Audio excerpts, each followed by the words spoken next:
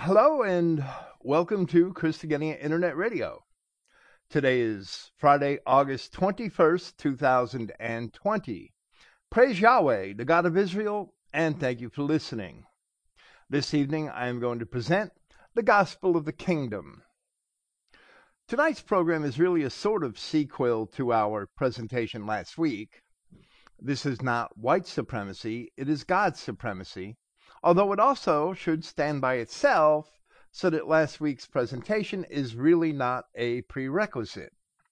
In Matthew chapters 4 and 9, the apostle described Yahshua Christ as preaching the gospel of the kingdom, and then much later, and at the end of his ministry. In Matthew chapter 24, Christ himself is recorded as having said, "And this gospel of the kingdom shall be preached in all the world for a witness unto all nations, and then shall the end come." These words are quite ominous, as Christ himself equates the fulfillment of the age with the preaching of the gospel of the kingdom. The gospel of the kingdom would usher in the fulfillment of the end of the age. However, the gospel of Christ has been preached in diverse manners for 2,000 years, and the end has not yet come. So we must ask, was Christ wrong? Or could it be that the gospel of the churches is not the gospel of the kingdom? Here we hope to answer that question. In the Gospel of Mark, in Mark chapter 1, we read, "Now after that John," meaning John the Baptist, "was put in prison, Jesus came into Galilee, preaching the gospel of the kingdom of God, and saying, The time is fulfilled, and the kingdom of God is at hand. Repent ye and believe the gospel." But the time which was fulfilled was not that of the end of the age.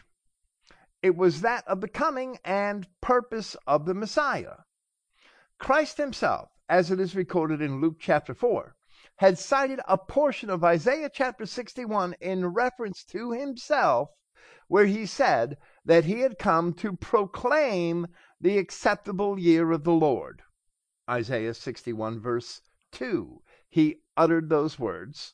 He made that assertion that that was his purpose in the synagogue in Galilee, described in Luke chapter 4. I believe specifically in Nazareth. But we know that it was not yet the end of the age, because he stopped short of citing the rest of the passage, which continues and says, "And the day of vengeance of our God." That was not to happen yet. "To comfort all that mourn, to appoint unto them that mourn in Zion, to give unto them beauty for ashes, the oil of joy for mourning, the garment of praise for the spirit of heaviness, that they might be called trees of righteousness, the planting of Yahweh, that he might be glorified." This we await with his promised return, the day of his vengeance. Much later, even after his resurrection, and as Christ was about to be taken up into the heavens, as it is recorded in Acts chapter 1, his apostles asked him, "Lord, wilt thou at this time restore again the kingdom to Israel?" This question is a significant clue in determining what is the gospel of the kingdom, because the apostles at that time had expected Christ to restore the kingdom to Israel, which is to return the scattered children of Israel to their own kingdom, which Yahweh God had promised to elevate above all other people, and to position to their position of dominance over all of the other Adamic nations, which they enjoyed in ancient times. Christ did not answer negatively, but instead he replied, and he said, "It is not for you to know the times or the seasons which the Father has put in his own power." So it is therefore fully evident that Yahweh God does indeed intend to restore the kingdom to Israel, as the apostles had inquired. However, as Christ had answered, that was not going to happen just yet, and in many respects, we are still waiting for it to happen. So in order to help us answer our question relating to what is the gospel of the kingdom, here we are also going to present, critique, and hopefully also augment a sermon by Bertrand Comparet titled, What Gospel? If the churches are not preaching the gospel of the kingdom, then they do not represent Christ, and they are not discerning or disseminating the will of Yahweh our God. According to the words of Paul of Tarsus in Galatians chapter 1, they are accursed for preaching a gospel other than that which the apostles had delivered. But if we do preach the gospel of the kingdom, then what we call Christian identity is the only legitimate practice of Christianity in the world today. All of the churches are preaching the false gospel of personal salvation for anyone, rather than the gospel of the kingdom. So now we shall begin, and as we proceed, we shall see that Comparet also cited some of the same passages which I have quoted here, where he asks, what gospel?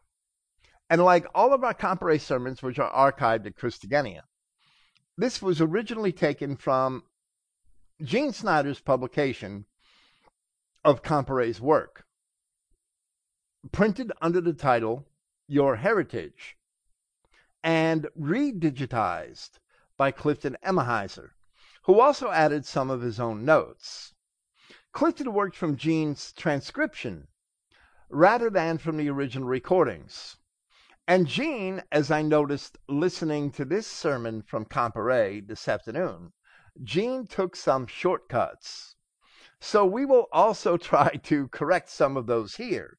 I added back in a lot of lines from Comparet's sermon that Gene Snyder had left out, which was quite disappointing. We will present Clifton's notes at an appropriate point in this review. Now we shall commence with Comparet, who also begins with a criticism of the modern churches. And he says, we hear the word gospel used loosely. I was almost about to say wildly by many of the churches, some of which talk about the fact that they preach the full gospel and so forth. So the next thing I want to talk to you about is what gospel? An unfortunate characteristic of all major churches is that with great energy and the best intentions, they always oppose Yahweh's plans for the time in which they live. These churches fall into this error because they take a few verses of scriptures out of context. Then they elevate this into a doctrine, and then they are stuck with it. They cannot retreat from this position without losing face, by having to admit they made a mistake, that they are not infallible. This was true at the first coming of our Redeemer, Yahshua, and it is equally true now that his second coming is near. And I must remind everyone that Comparet did use the traditional terms Lord and God and Jesus.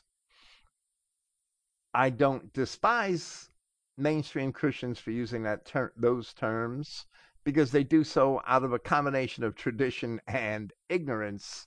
It was Gene Snyder who changed the terms that Comparet used to Yahweh and Yahshua, and that I left intact as I edited this sermon for this presentation.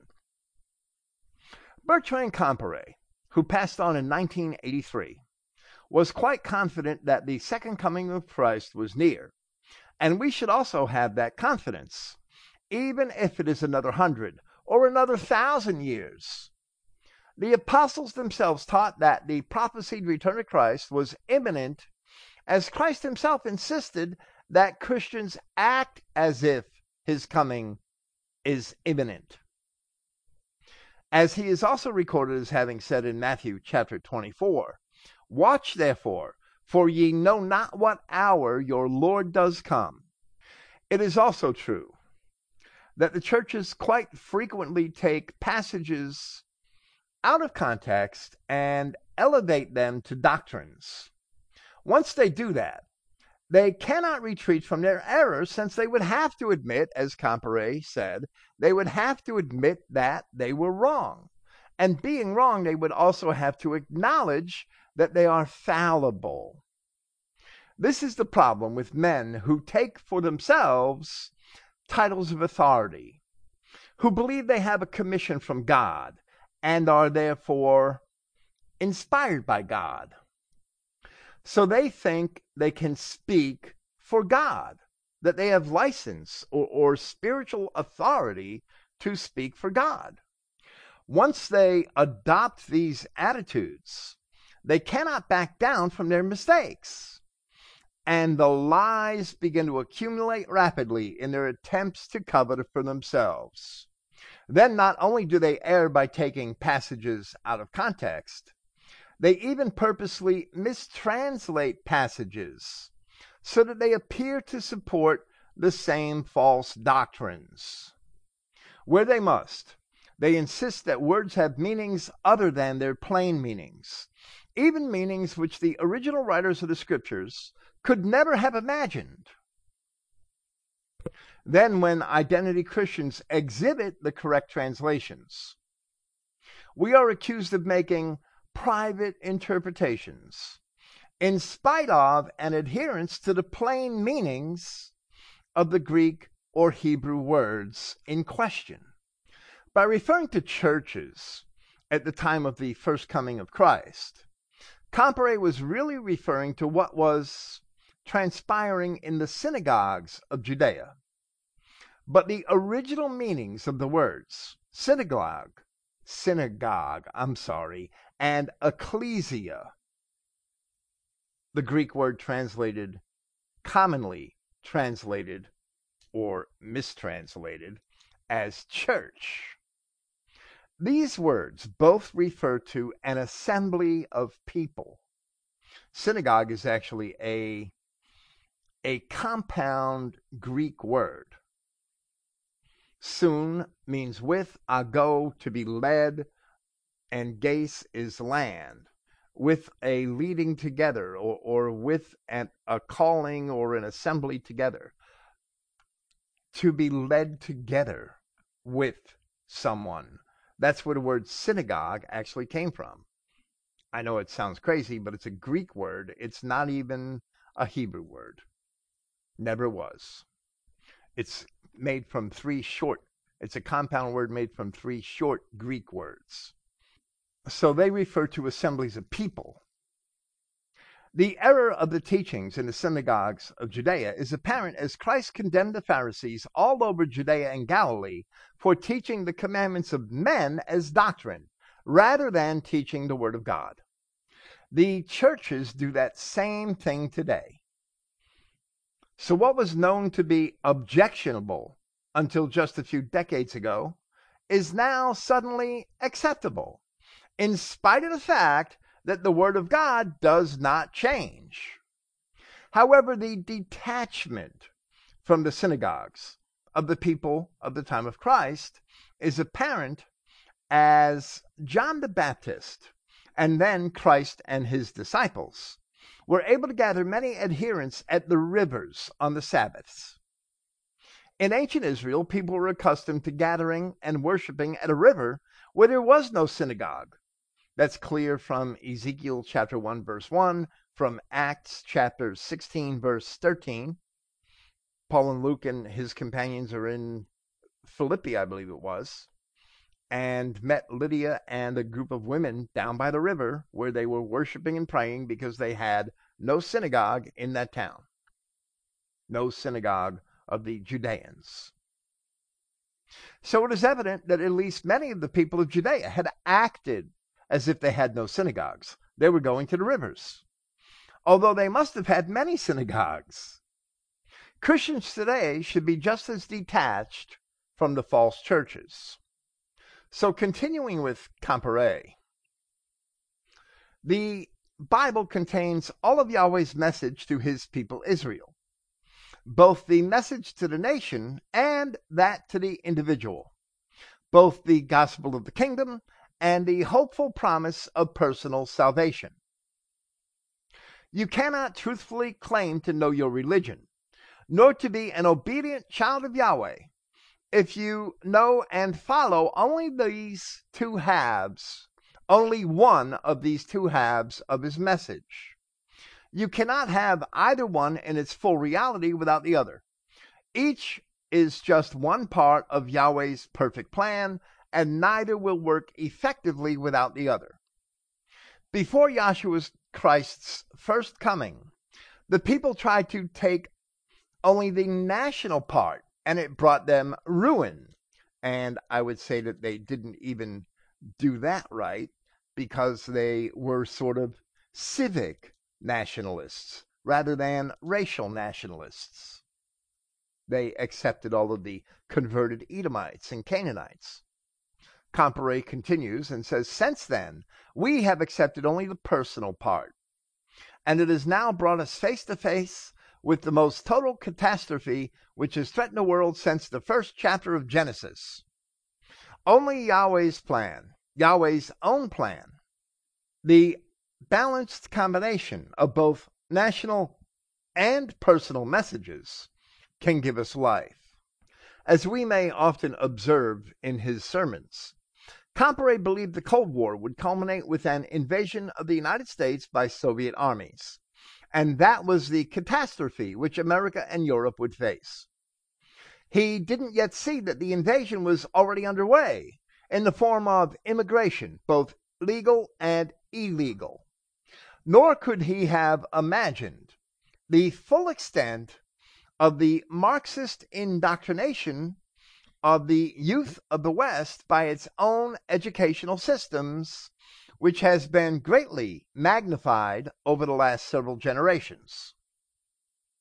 We do not need to be invaded by an army when we volunteer ourselves over to our enemies, which to a great extent we have already done.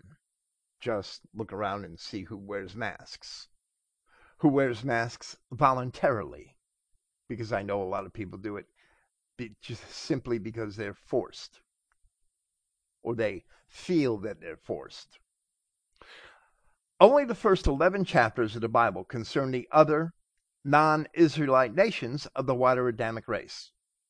But from Genesis chapter 12, the entire focus of the Bible is on Abraham and his descendants.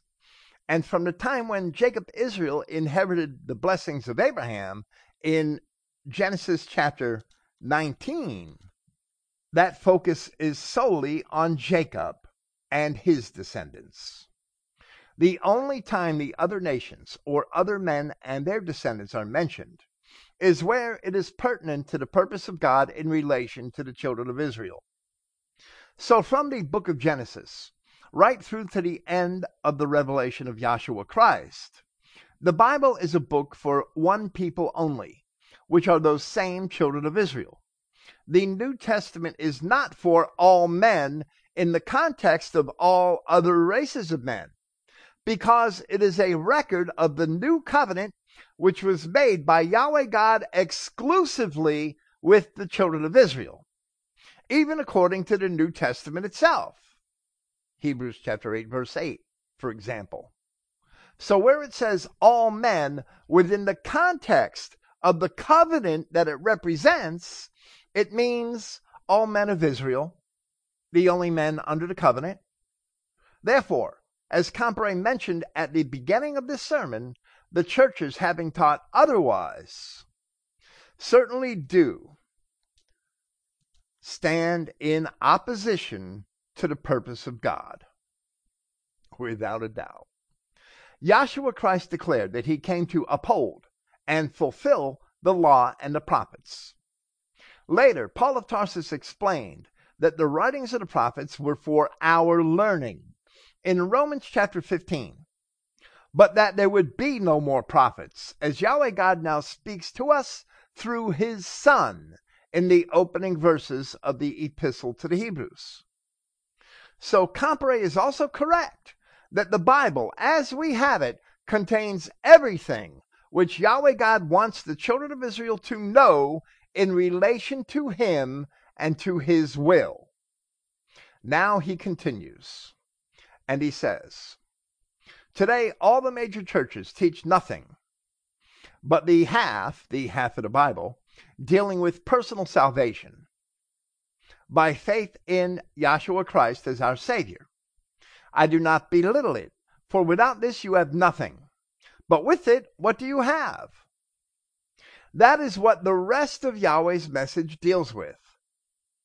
Now he cuts this half and half stuff out because it's a very general comparison.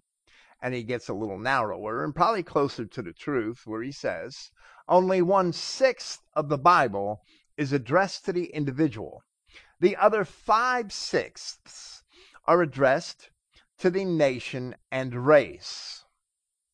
If Yahweh found it important enough to devote 5/6 of his message to us in this gospel of the kingdom, should we find it important enough to learn what it is he has been telling us about? And actually, 6/6 of his message is for us, but 1/6 applies to each of us as individuals. It doesn't apply to anyone else. Even the laws of God, which are meant for individuals, are meant only for the nation and race of Israel. David had been elated in the 147th Psalm, Psalm 147, to proclaim of Yahweh, the God of Israel, that he shows his word unto Jacob, his statutes and his judgments unto Israel. He has not dealt so with any nation. And as for his judgments, they have not known them. And David expressed joy over that, saying, Praise ye Yahweh. Yet most of the historical and prophetic books of Scripture are also meant for the learning and edification of the nation and race, and not merely for the individual. The nation and nations which would come out of the race are the very subjects of the prophets, and not mere individuals. Personal salvation is a subject of only a few Old Testament passages, and not many more in the New Testament. The commandments which Christ expects Christians to keep, which include loving one's brother, loving one's neighbor as himself, forgiving one's personal enemies, caring for the orphan, the poor, the weak, and the elderly. These things are how a nation and race can survive, and even thrive in times of adversity. So many of the instructions to the individual are still for the benefit of the nation and the race. All of these things are expected of Christians within the context of their own nation and race. This is more evident as Christ came only for the lost sheep, and therefore, as they themselves had explained, the apostles were concerned only for the 12 tribes. But there is no expectation in Scripture that Christians should care for the enemies of God. Christians do not have the capacity or the authority to forgive the enemies of God. And Christians are expected to reject the enemies of God, as we see in places such as 2 John verses 9 to 11. Paul of Tarsus describes how Christians should put into practice the gospel of the kingdom in Romans chapter 15, and we will cite our own translation for clarity. Moreover, from verse 1, we are obligated, we who are able, to bear the infirmities of the weak or the sickly, and not to please ourselves. Each of us must make amends with him near to us, his neighbor in the King James Version, for that which is good towards building that kingdom of God.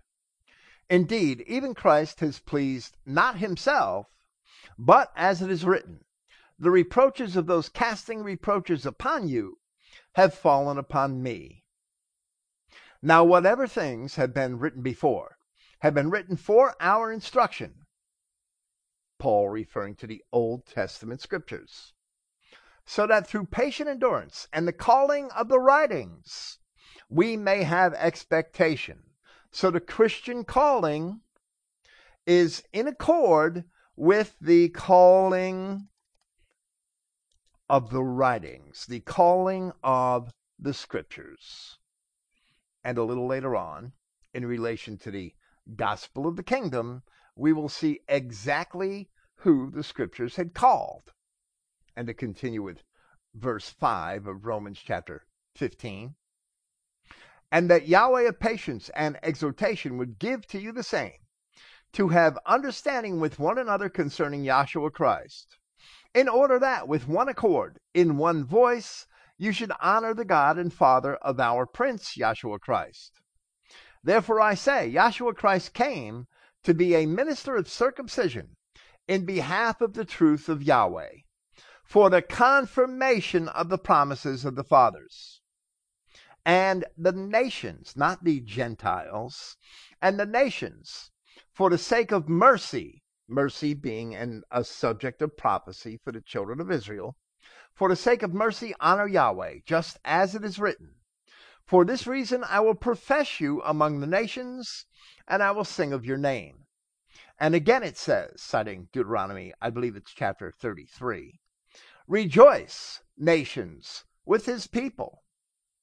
And again, praise Yahweh, all the nations, and commend him, all the people, the nations with his people, those nations being collectively his people. The 12 tribes of Israel are referred to as nations in that same place in Deuteronomy. And again, Isaiah says, there shall be the root of Jesse, and he is arising to be ruler of nations. Upon him the nations have expectation. Now may Yahweh fill you with that hope, with all joy and peace in confidence, until you overflow with expectation in the power of the Holy Spirit.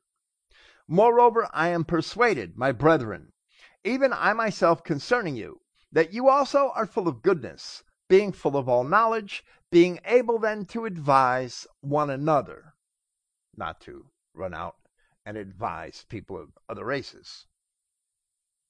There is no concern for any nations in this context, except for those nations which were promised to come from out of the loins of the fathers in those same promises to which Paul had referred, which are the nations of the children of Israel, now found in white Christian Europe.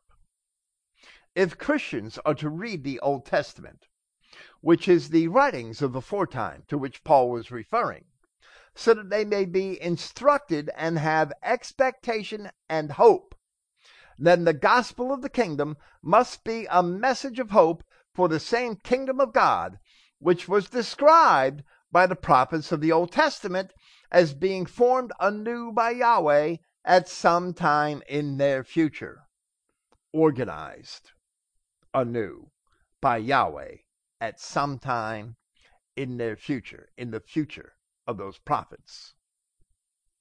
Continuing with Compare, he refers to that same thing which we just saw described by Paul in that chapter of Romans. He says, our Christian religion begins with Yahweh's promises to Abraham, Isaac, and Israel, and all the rest is the detailed development and fulfillment of those promises. The promises were racial and national. Here are some of them. This is citations from the promises throughout Genesis, from chapters 12, 13, 15, 17, 18, and 35. I will make of thee a great nation, and I will bless thee, and make thy name great, and thou shalt be a blessing, and in thee shall all the families of the earth be blessed. Those Genesis 10 families, which were just described in Scripture, the descendants of Noah, were all the families of the earth in Genesis chapter 10, And they are all the families of the earth being referenced in Genesis chapter 12 in this promise to Abraham. All the land which thou seest, to thee will I give it, and to thy seed forever. And I will make thy seed as the dust of the earth, so that if a man can number the dust of the earth, then shall thy seed be numbered. And then skipping on, look now toward the heaven and tell the stars, if thou be able to number them. And he said unto him, so shall thy seed be. Unto thy seed have I given this land, from the river of Egypt unto the great river, the river Euphrates. And then skipping on to Genesis 17, my covenant is with thee, and thou shalt be a father of many nations. I establish my covenant between me and thee, and thy seed after thee in their generations, for an everlasting covenant, to be a God unto thee, and to thy seed after thee. Skipping on once more. Abraham shall surely become a great and mighty nation, and all the nations of the earth shall be blessed in him. And then skipping on to the time of Jacob, Genesis chapter 35. Unto thy seed will I give all these countries. A nation and a company of nations shall be of thee. Now note that all of these were racial and national promises, and indeed they were. In the book of Acts, and in all of the epistles of the apostles, there are proofs in their own words that they were addressing the very nations which resulted from those same promises to the fathers, that their seed or offspring would become many nations. That is why James wrote to the 12 tribes scattered abroad, and Paul professed that the hope for which he labored was the hope which those same 12 tribes had in expectation of the fulfillment of the promises to those same fathers. The apostles labored for no other people but the lost sheep of the children of Israel. So Comparet continues by discussing some of those promises further. And he says, certainly, Yahweh's further promises made at Mount Sinai were to the nation. Yahweh's laws were stated with the promise that the individual who obeyed them would be blessed, while he who held them in contempt would be cursed in punishment. It was also made the responsibility of the nation to see that Yahweh's will was obeyed by the individuals.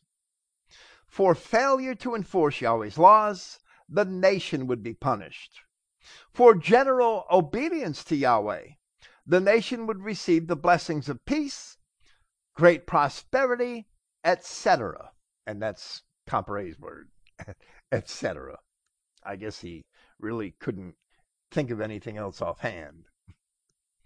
The national character of blessings and punishments is wholly evident in the blessings of obedience and punishments for disobedience, which are announced in Deuteronomy chapter 28.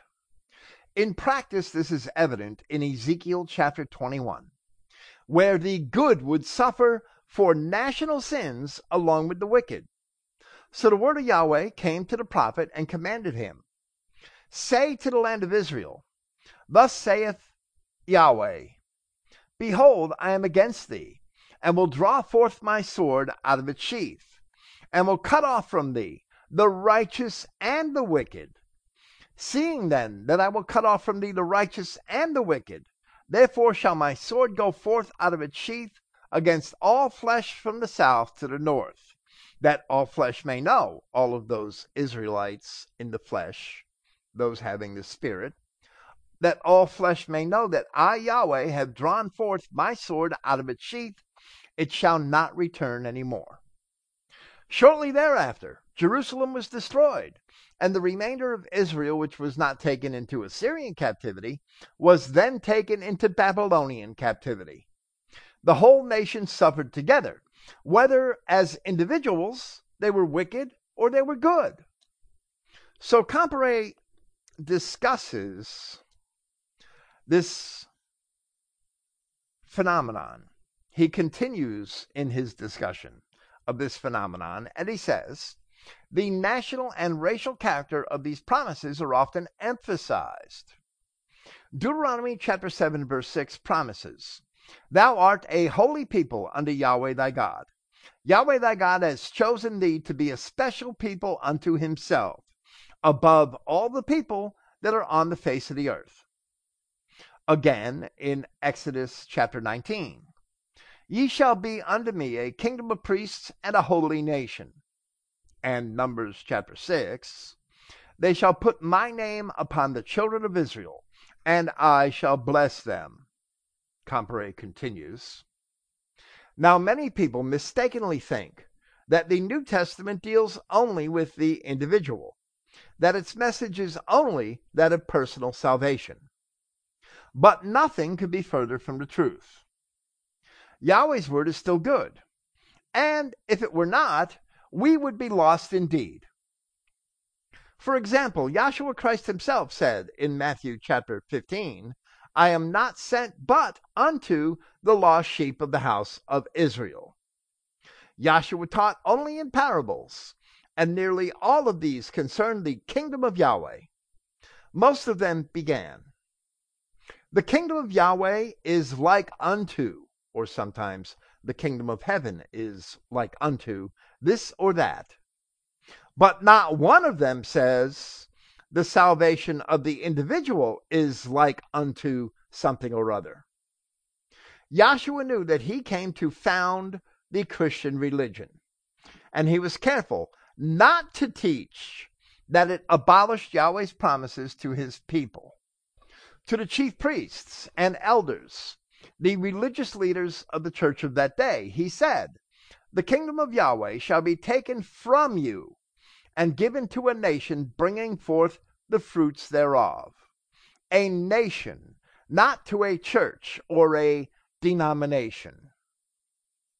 This is one of those instances where sometimes the speaker takes for granted that his audience had a certain amount of knowledge about a subject. And this is, I believe, one of them, like I discussed with Clifton last week. Compere did not elaborate on this scripture. Even though the kingdom was taken from them, from the Judeans, that does not mean that these enemies of Christ should have had control of it in the first place, as they themselves were intruders, infiltrators, as the apostles had also described them. In Galatians chapter 2, Paul described false brethren unawares brought in, who came in privily to spy out our liberty which we have in Christ Jesus.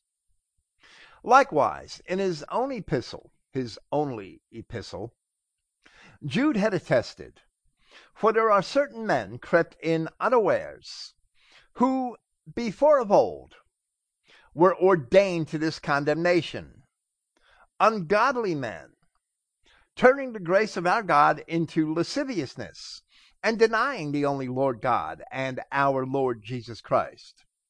Judas speaking about intruders, infiltrators into the assemblies of God, not the people of God gone bad, but men who crept in unawares, false brethren, as Paul called them.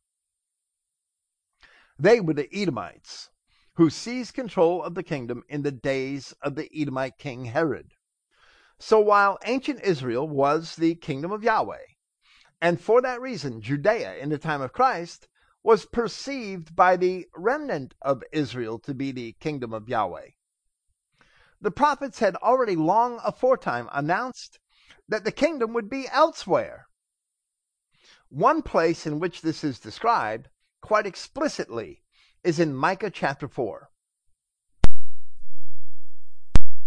The Assyrian captivities of Israel had begun several decades before the ministry of this prophet, before it began. But the children of Israel continued to be taken into captivity even as the prophet was writing.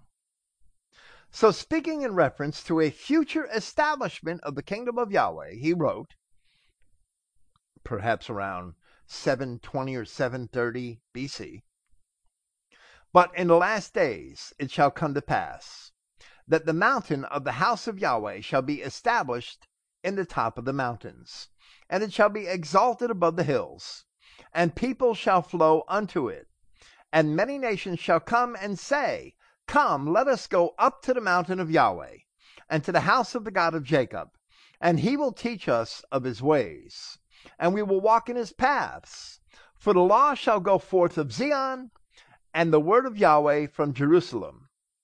And he shall judge among many people, and rebuke strong nations afar off, and they shall beat their swords into plowshares, and their spears into pruning hooks.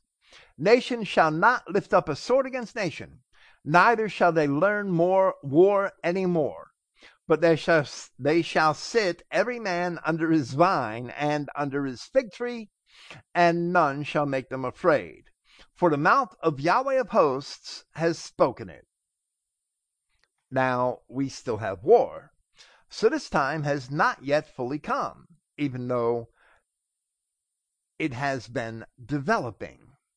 Now, on the surface, it may be asserted that the reference to many nations is a reference to Gentiles, as the churches claim that Gentiles are non-Israelite nations. But as the prophet continues, it becomes clear that the many nations must be those same nations which had come from ancient Israel, where he wrote in the very next verse, For all people will walk every one in the name of his God, and we, meaning Israel scattered into many nations, we will walk in the name of Yahweh our God forever and ever. So the non-Israelite nations will not walk in the name of Yahweh, the God of Israel, and instead their fate is with their own gods. Now, as Micah continues in the next verse, in verse 6 of Micah chapter 4, we see that he wrote all of this in relation to the Israelites who were being taken into captivity. In that day, saith Yahweh, will I assemble her that halteth. The Israelites who didn't go very far in their captivity. And I will gather her that is driven out. Speaking of those same people, those Israelites driven out. And her that I have afflicted. Speaking of those same people, the people that Yahweh afflicted in punishment for disobedience. And I will make her that halted a remnant. Those people that stayed close to Palestine, they were only going to be a remnant. And her that was cast far off, a strong nation. And the further the Germanic tribes had migrated away from Palestine, the stronger they became in history. And Yahweh shall reign over them in Mount Zion from henceforth even forever.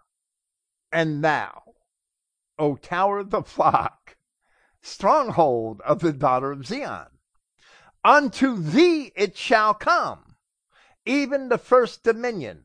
The kingdom shall come to the daughter of Jerusalem, that strong nation that Micah spoke of. So the distinction of being the kingdom of Yahweh, which was indeed taken away from Judea, must have been given over to the same kingdom of which Micah had prophesied, and must have been given over to people who descended from the ancient Israelites.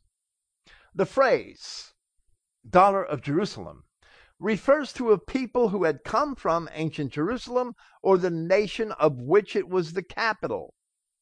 We see it in this context in similar messianic prophecies in Zephaniah and in Zechariah. In Zephaniah chapter 3, we read, Sing, O daughter of Zion. Shout, O Israel. Be glad and rejoice with all the heart, O daughter of Jerusalem. Yahweh has taken away thy judgments. He has cast out thine enemy. And we await the day. The King of Israel, even Yahweh, is in the midst of thee. Thou shalt not see evil any more. Just as it says in Micah about beating plowshares into pruning hooks, beating swords into plowshares. I'm sorry. Then in Zechariah chapter 9, the same message. Rejoice greatly, O daughter of Zion. Shout, O daughter of Jerusalem. Behold, thy king cometh unto thee. He is just and having salvation, lowly and riding upon an ass, and upon a colt, the foal of an ass. A prophecy which applied only to Christ.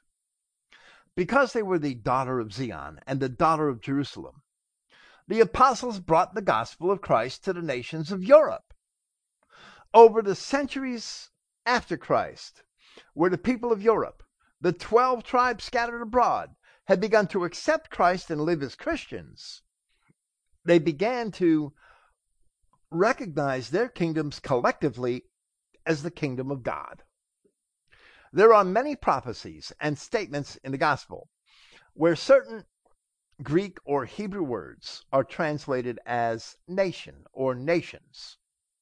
And there are many where the same exact words are translated as Gentile or Gentiles. If the words were translated consistently as Gentile, then many absurdities in church doctrine would become apparent. For example, perhaps Yahweh would have said to Sarah, 2 Gentiles are in thy womb, referring to Jacob and Esau. Or to Abraham, thou shalt be a father of many Gentiles.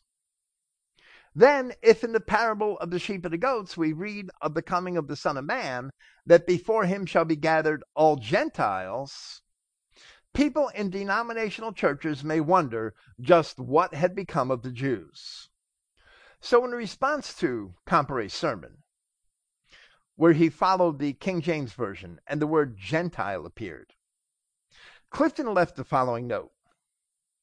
In this note, he made references to a certain rancher Bible teacher.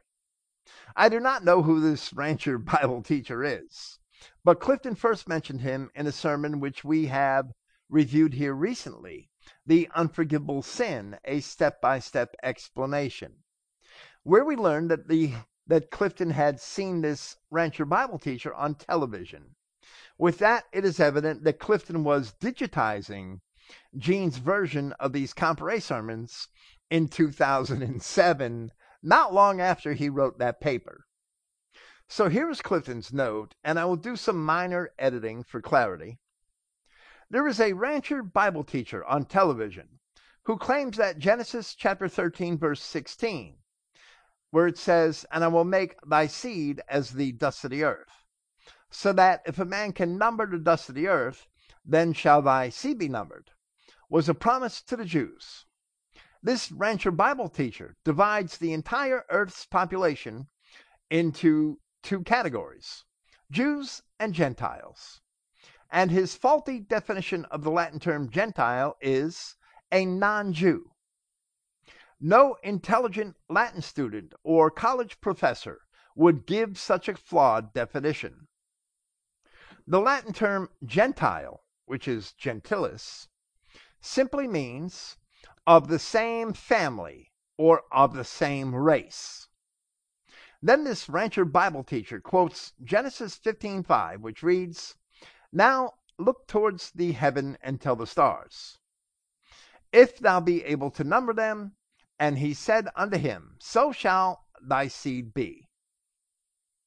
The same rancher Bible teacher then makes the claim that the promise of the stars to Abram is for the Gentile church, that the dust is a promise for the so-called Jews, and the stars is a promise for the Gentile church. Is this, or is this not, wresting the scriptures? 2 Peter chapter 3, verse 16, where Peter spoke in reference to Paul's epistles. Of course, that idea is absolutely crazy. I will not say much in response to that note, but that the contradictory opinions of the rancher teacher certainly do reflect the opinions of the denominational churches on those issues.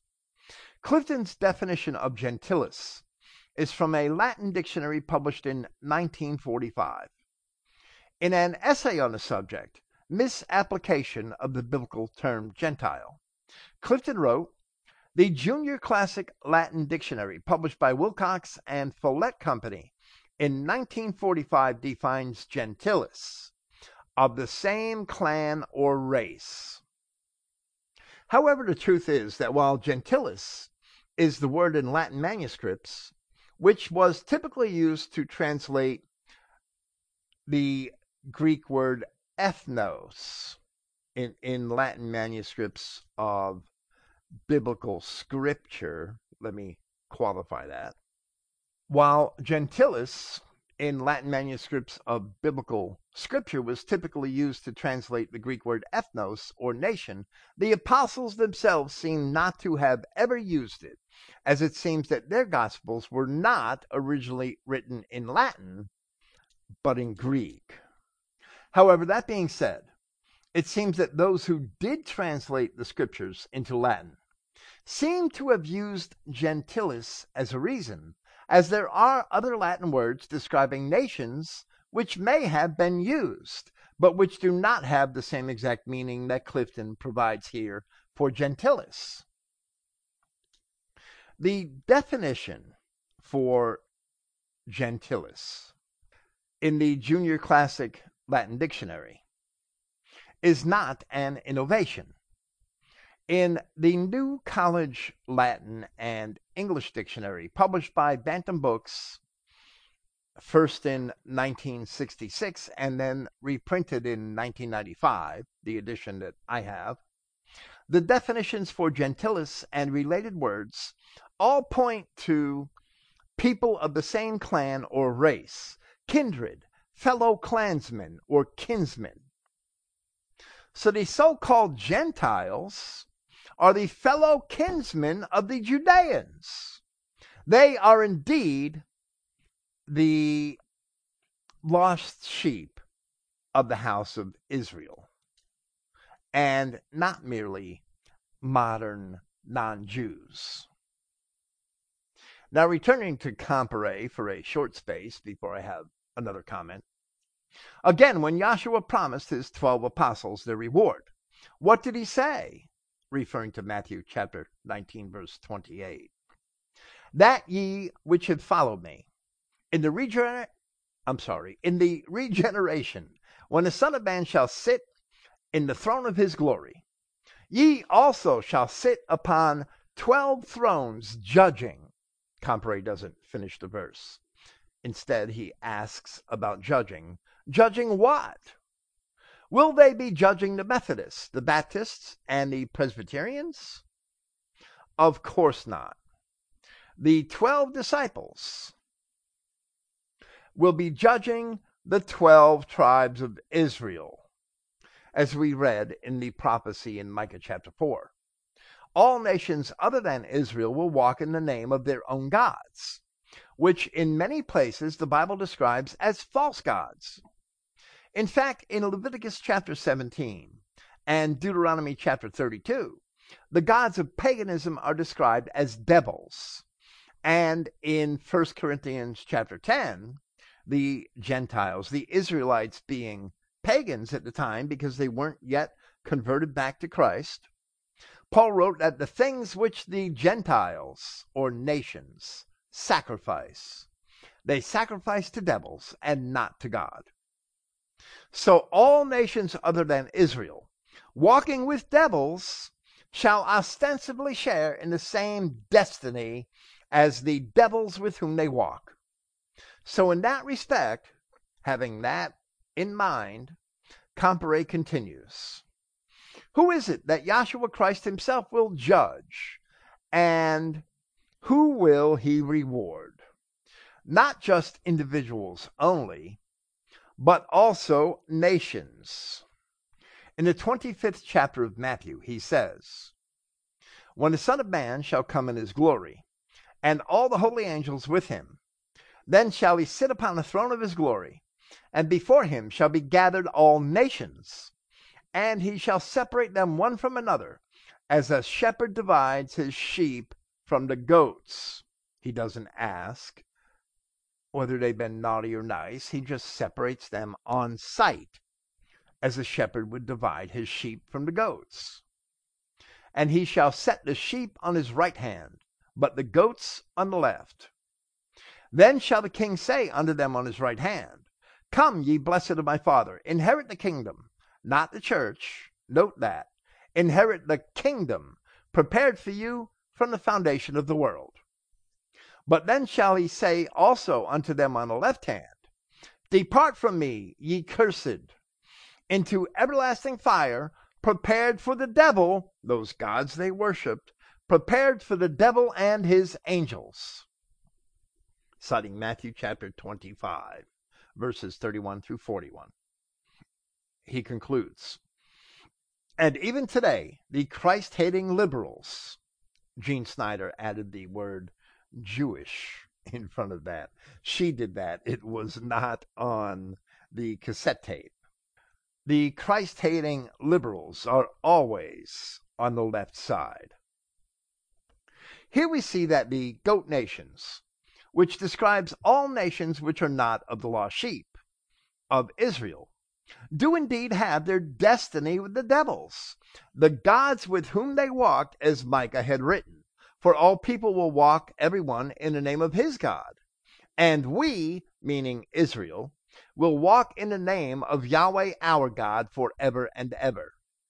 So this being the subject of one of the parables of Christ, it certainly is an important aspect of the gospel of the kingdom. Because only the sheep go into the kingdom. There are no honorary sheep. There are no goats as honorary sheep. Nobody stopped to ask the goats if they were good or bad goats. So there are no goats in the kingdom. So Compere continues by asking, what gospel did Yahshua preach? Matthew chapter 9 tells us, it says, And Yahshua went about all the cities and villages, teaching in the synagogues and preaching the gospel of the kingdom. Every time he sent out his disciples to preach, he commanded them to preach the gospel of the kingdom of Yahweh. In Matthew chapter 24, he says, This gospel of the kingdom shall be preached in all the world for a witness unto all the nations, and then shall the end come. However, not until the development of Christian identity, as a result of the archaeological discoveries and historical interpretations beginning from the exploration of the Near East in the 19th century, has the true gospel of the kingdom ever been preached. But now it is being preached, and sooner or later the whole world, which is the entire white society, will hear it. They will either accept its witness or it will be a witness against them. Now Compere addresses the lies of the churches in respect to Paul of Tarsus. He says, I know there are many who have been taught in your churches that Paul came to set aside all of Yahshua Christ's teachings and bring a new and different gospel. And this is not true. Paul would have been the last man in the world to have claimed such a thing. If you want to know what Paul preached, read the last verse of the book of Acts. It says, preaching the gospel of the kingdom of Yahweh and teaching those things which concern Yahshua Christ. In Romans chapter 15, verse 8, Paul tells us, Now I say that Yahshua was a minister of the circumcision for the truth of Yahweh to confirm the promises made to the fathers. But these, as we have seen, were national and racial promises. By the obedience of the individuals, the nation was blessed. By the blessing of the nation, the individual not only prospered materially, but his children grew up in an environment which taught them also to be obedient to Yahweh, so Yahweh's blessings would go on from generation to generation. In like manner, right to the end of his ministry, and just before Paul was sent in bonds to Rome, he himself proclaimed before Herod Agrippa II, as it is recorded in Acts chapter 26, And now I stand and am judged for the hope of the promise made of God unto our fathers. just as it is proclaimed at the beginning of the Gospel of Luke, in the end of Luke chapter 1, that the purpose of Christ was to fulfill the promises made to Abraham, to keep the covenants, not the Levitical covenant, but to keep the covenants made with Abraham, the unconditional covenants. So Paul continues and he says, unto which promise our 12 tribes, instantly serving God day and night, hope to come. For which hope's sake, King Agrippa, I am accused of the Jews. Of course, Agrippa was one of those Jews. So there we see that the 12 tribes are not the Jews, and that the Jews are distinct from the 12 tribes. And these promises are for the 12 tribes. And this is 28 years after the crucifixion and resurrection of Christ. Paul didn't change anything. He taught exactly what Christ and the prophets taught. Period. So we may conclude that the entire purpose of Paul's ministry, as Paul himself declared it, Acts chapter 26, that last verse in the book of Acts, which Comparet had made mention of, the entire purpose of Paul's ministry, as Paul himself declared it, was to bring the gospel of the kingdom to the people of the kingdom, the scattered and lost 12 tribes of the children of Israel. Paul made mention of the kingdom of God 16 times in 9 of his 14 surviving epistles. Although he did not mention it explicitly in Romans chapter 9, while he explained how he had prayed for his brethren in Judea who had not yet accepted Christ, for those who were his kinsmen according to the flesh, as he defined brethren, because not all men in Israel were men of Israel, as he explained, Paul said that his concern was for those who are Israelites, because not all Judeans were Israelites, to whom pertains the adoption and the glory and the covenants and the giving of the law and the service of God and the promises, whose are the fathers, the true, natural, genetic Israelites descended from Jacob, Isaac, and Abraham, and of whom, as concerning the flesh, Christ came, who is over all. Who is over all of who? Who is over all of the Israelites. God blessed forever. Amen. Paul never said that any of these important components of the kingdom of God were for anyone other than Israelites. He never said that. The denominational churches repudiate all of this understanding and account a great deal of the scriptures as worthless. So Comparet responds accordingly. When will we learn that we cannot repudiate as worthless any part of Yahweh's great plan for us and yet get the blessings out of the rest of it? The churches of today are directly and almost exclusively to blame for the peril of utter destruction which faces Christian civilization today. Within the memory of most of those that hear me, Comparet speaking to his audience in Southern California, the white Christian nations of the world were in power, fully capable of ruling the world with Yahweh's rules for the nations. Speaking about world circumstances under the British Empire. Yet the churches taught that these rules have all been abolished. They taught that church members must not be contaminated by taking part in politics, but to leave politics exclusively in the hands of the wicked. They taught that we must set free the pagan, Christ-hating, savage nations before we had been able to lift them out of their barbarity.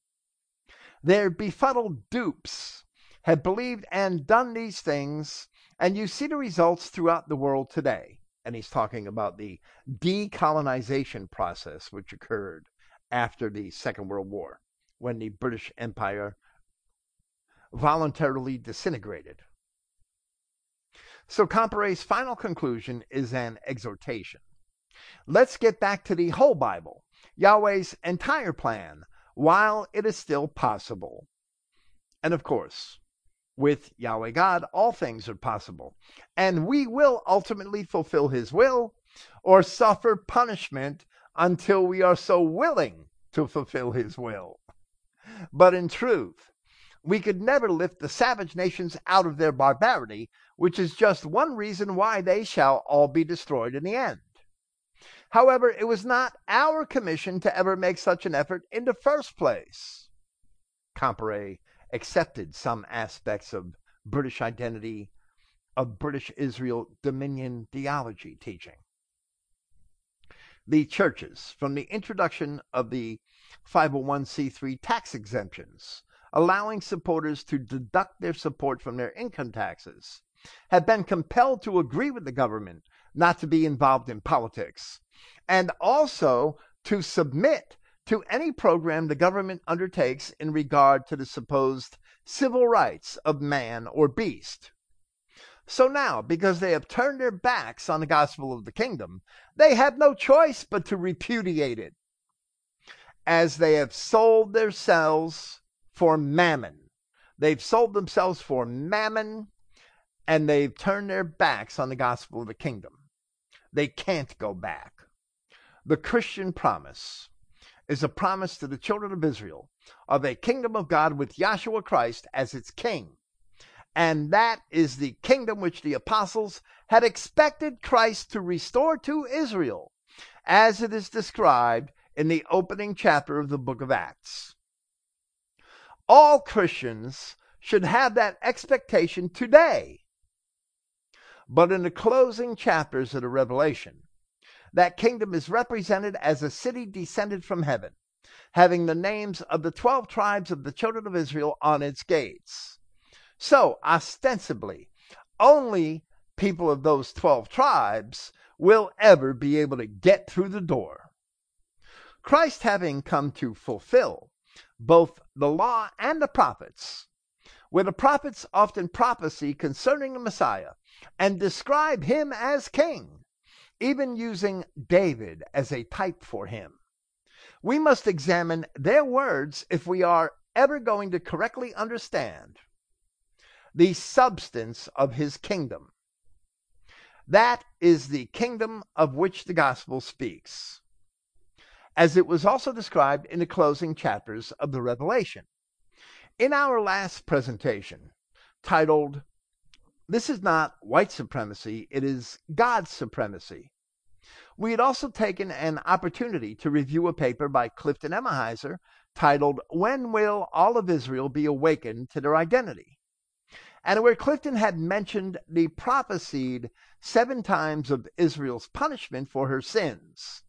We sought to explain what that meant and the duration of that punishment, as well as its fulfillment in history. Doing that, we saw that the period of the 7 times of punishment had already eclipsed as the nations of Israel, the modern Christian nations, entered into a period of self-rule, which has often been even worse than the periods of tyranny to which they had been subjected during those 7 times. We identified that period of self-rule as the prophesied time of Jacob's trouble. And here it is in Scripture, from Jeremiah chapter 30. Alas, from verse 7. Alas, for that day is great, so that none is like it. It is even the time of Jacob's trouble, but he shall be saved out of it. For it shall come to pass in that day, saith Yahweh of hosts, that I will break his yoke from off thy neck, and will burst thy bonds, and strangers shall no more serve themselves of him. Describing Jacob in captivity. Therefore fear thou not, O my servant Jacob, saith Yahweh, neither be dismayed, O Israel. For lo, I will save thee from afar, and thy seed from the land of their captivity. And Jacob shall return, and shall be in rest, and be quiet, and none shall make him afraid, just as it said in Micah, that there would be no more war, that they would beat their plowshares into pruning hooks. All of these prophets prophecies concerning the kingdom that we will cite here, that we've cited from Micah, Zechariah, and Zephaniah, we will cite here from Jeremiah and Ezekiel and Hosea, they're all speaking of basically the same thing. Actually, I should say they're all speaking of precisely the same thing. Continuing with Jeremiah chapter 30 from verse 11. For I am with thee, saith Yahweh, to save thee.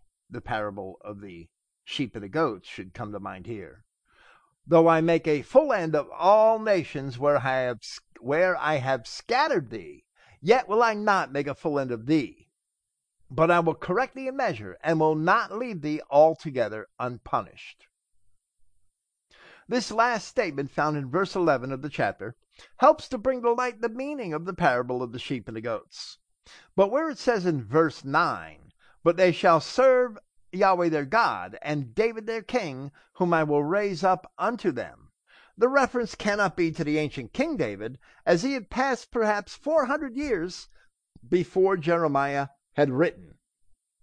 But rather, David is a prophetic type, a model for Christ, a figure of Christ, and represents Christ in certain prophecies of the coming kingdom of Yahweh.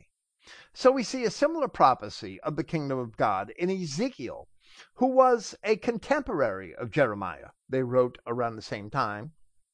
From Ezekiel chapter 37, Moreover, thou son of man, take thee one stick and write upon it, for Judah, and for the children of Israel, his companions, then take another stick and write upon it, for Joseph, the stick of Ephraim, and for all the house of Israel, his companions, and join them one to another into one stick, and they shall become one in thine hand.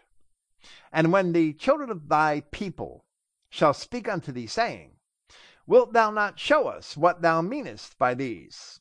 Say unto them, Thus saith Yahweh God, Behold, I will take the stick of Joseph, which is in the hand of Ephraim, and the tribes of Israel his fellows, and I will put them with him, even the stick of Judah, and make them one stick, and they shall be one in mine hand. And the sticks whereon thou writest shall be in thine hand before their eyes. When Ezekiel wrote this, Israel and most of Judah were already taken away in the Assyrian deportations. So Ezekiel was prophesying of a time when they would once again be united. And that happened when the nations of Europe, which went on to form over the subsequent centuries, had all turned to Christ and became Christian. Continuing with Ezekiel, we see Christ prophesied as king, again using David as a type, as we see who he shall rule over in his kingdom, and say unto them, Thus saith Yahweh God, Behold, I will take the children of Israel from among the heathen, or the nations, whither they be gone, and will gather them on every side, and bring them into their own land. And I will make them one nation in the land upon the mountains of Israel. And one king shall be king to them all. And they shall be no more two nations, neither shall they be divided into two kingdoms any more at all. Neither shall they defile themselves any more with their idols, nor with their detestable things, nor with any of their transgressions. But I will save them out of all their dwelling places wherein they have sinned, and will cleanse them. So they shall be my people, and I will be their God. And David my servant shall be king over them. The kingdom of God is only the children of Israel with Christ as their king. Nobody else can be part of that kingdom. And they shall all have one shepherd. They shall also walk in my judgments, and observe my statutes, and do them. This is a prophecy of the kingdom of God, a kingdom in which the children of Israel have their hope, but to which they have not yet attained. And therefore the gospel of the kingdom is a gospel for this kingdom. Yahshua Christ ruling over the 12 tribes of Israel wherein the apostles shall be judges, as he had told them that they would sit judging the 12 tribes of Israel. Once again, continuing with that same passage from Ezekiel, from verse 25. And they shall dwell in the land that I have given unto Jacob my servant, wherein your fathers have dwelt, and they shall dwell therein, even they and their children, and their children's children forever. And my servant David shall be their prince forever. Moreover, I will make a covenant of peace with them. It shall be an everlasting covenant with them.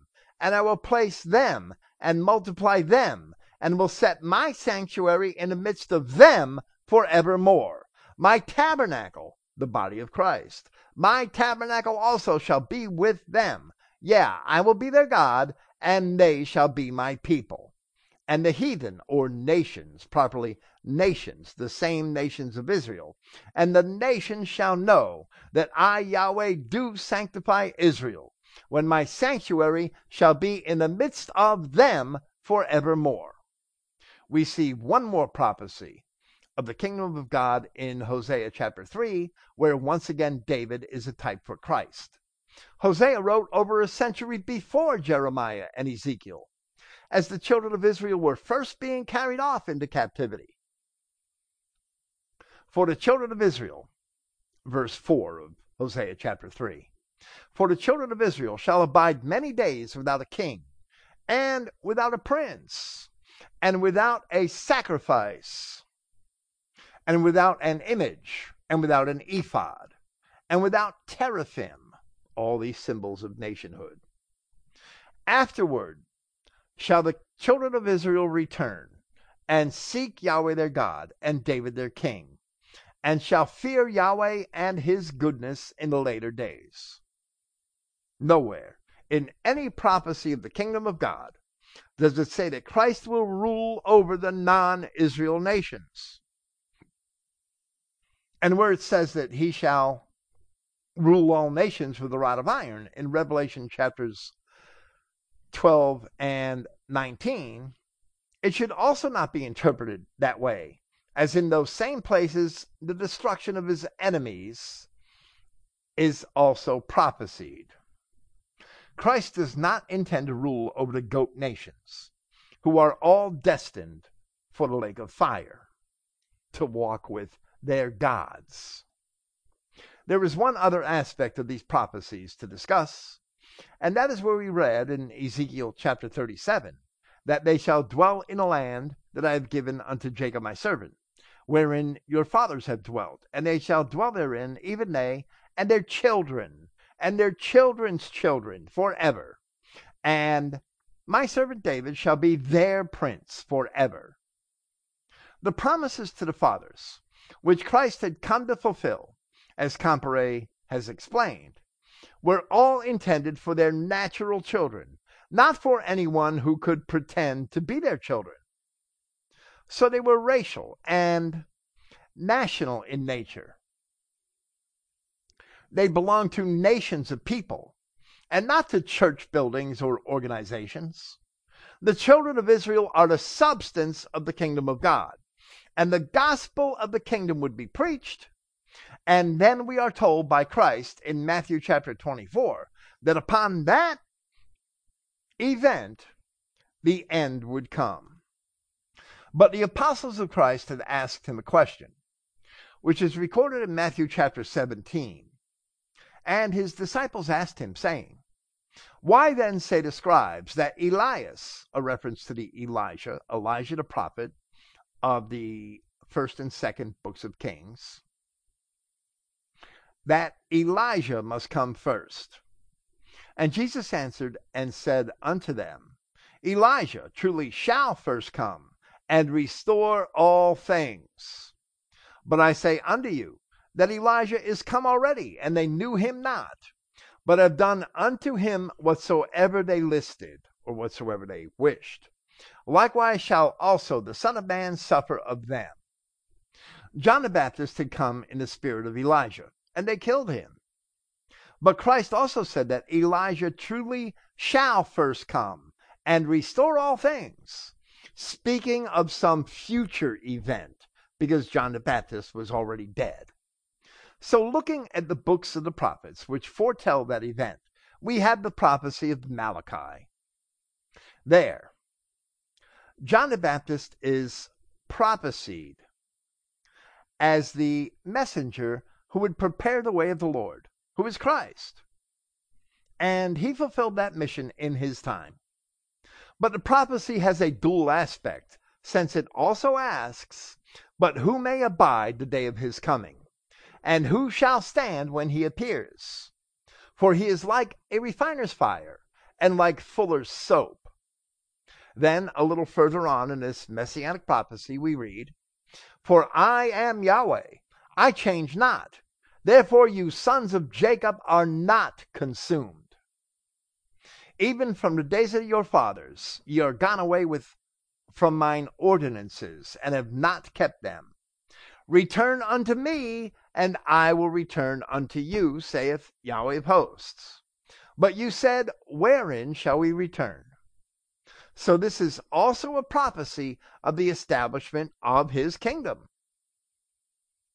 As Malachi chapter 4 opens, we see a prophecy of the destruction of the wicked, which is certainly a prophecy of the return of Christ, wherein he shall destroy all of his enemies, as it is also explained in Revelation chapter 19. But just as at his first coming, once again, his way must be prepared. So we read at the end of that chapter, "Behold, I will send you Elijah the prophet before the coming of the great and dreadful day of the Lord. And he shall turn the heart of the fathers to the children, and the heart of the children to their fathers, lest I come and smite the earth with a curse." This is how Elijah would come and restore all things. He would come and restore all the things between Yahweh God and the children of Israel by turning the hearts of the children to their fathers. As the apostles of Christ had told us, that he came to fulfill the promises made to the fathers. And as Bertrand Comparet had pointed out, that all of those promises to the fathers were centered on the children. The gospel of the kingdom is an identification of those children, a call for them to hearken to the promises of God made to their fathers, and a call for obedience to the commandments of Christ so that he may dwell in them. That was the entire purpose of Paul of Tarsus, and that is the stated purpose of Christ himself.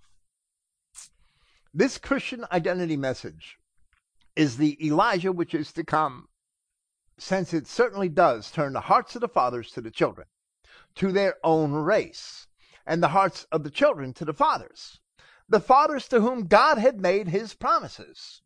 It is also the gospel of the kingdom, as it announces the gospel of Christ as it was meant to be announced in relation to the true Israel of God that was carried off into captivity many centuries before Christ had appeared in the midst of his enemies. This racial and national message of the gospel, which we have in Christian identity, cannot be stopped, and it will not be stopped in spite of our enemies. That is because Christ himself had announced that it must be heard before the end may come. Even if we were to fail, this message shall prevail. As he said in relation to his own proclamation as king by the people in the gate of Jerusalem, "I tell you that if these should hold their peace, the stones would immediately cry out." Yahshua Christ shall return. He shall be king over the children of Israel. The children of Israel, the white nations of Christian Europe, shall ultimately submit to him alone, and that is the gospel of the kingdom. It is the only true gospel. Thank you for listening. Praise Yahweh, the God of Israel, and good night.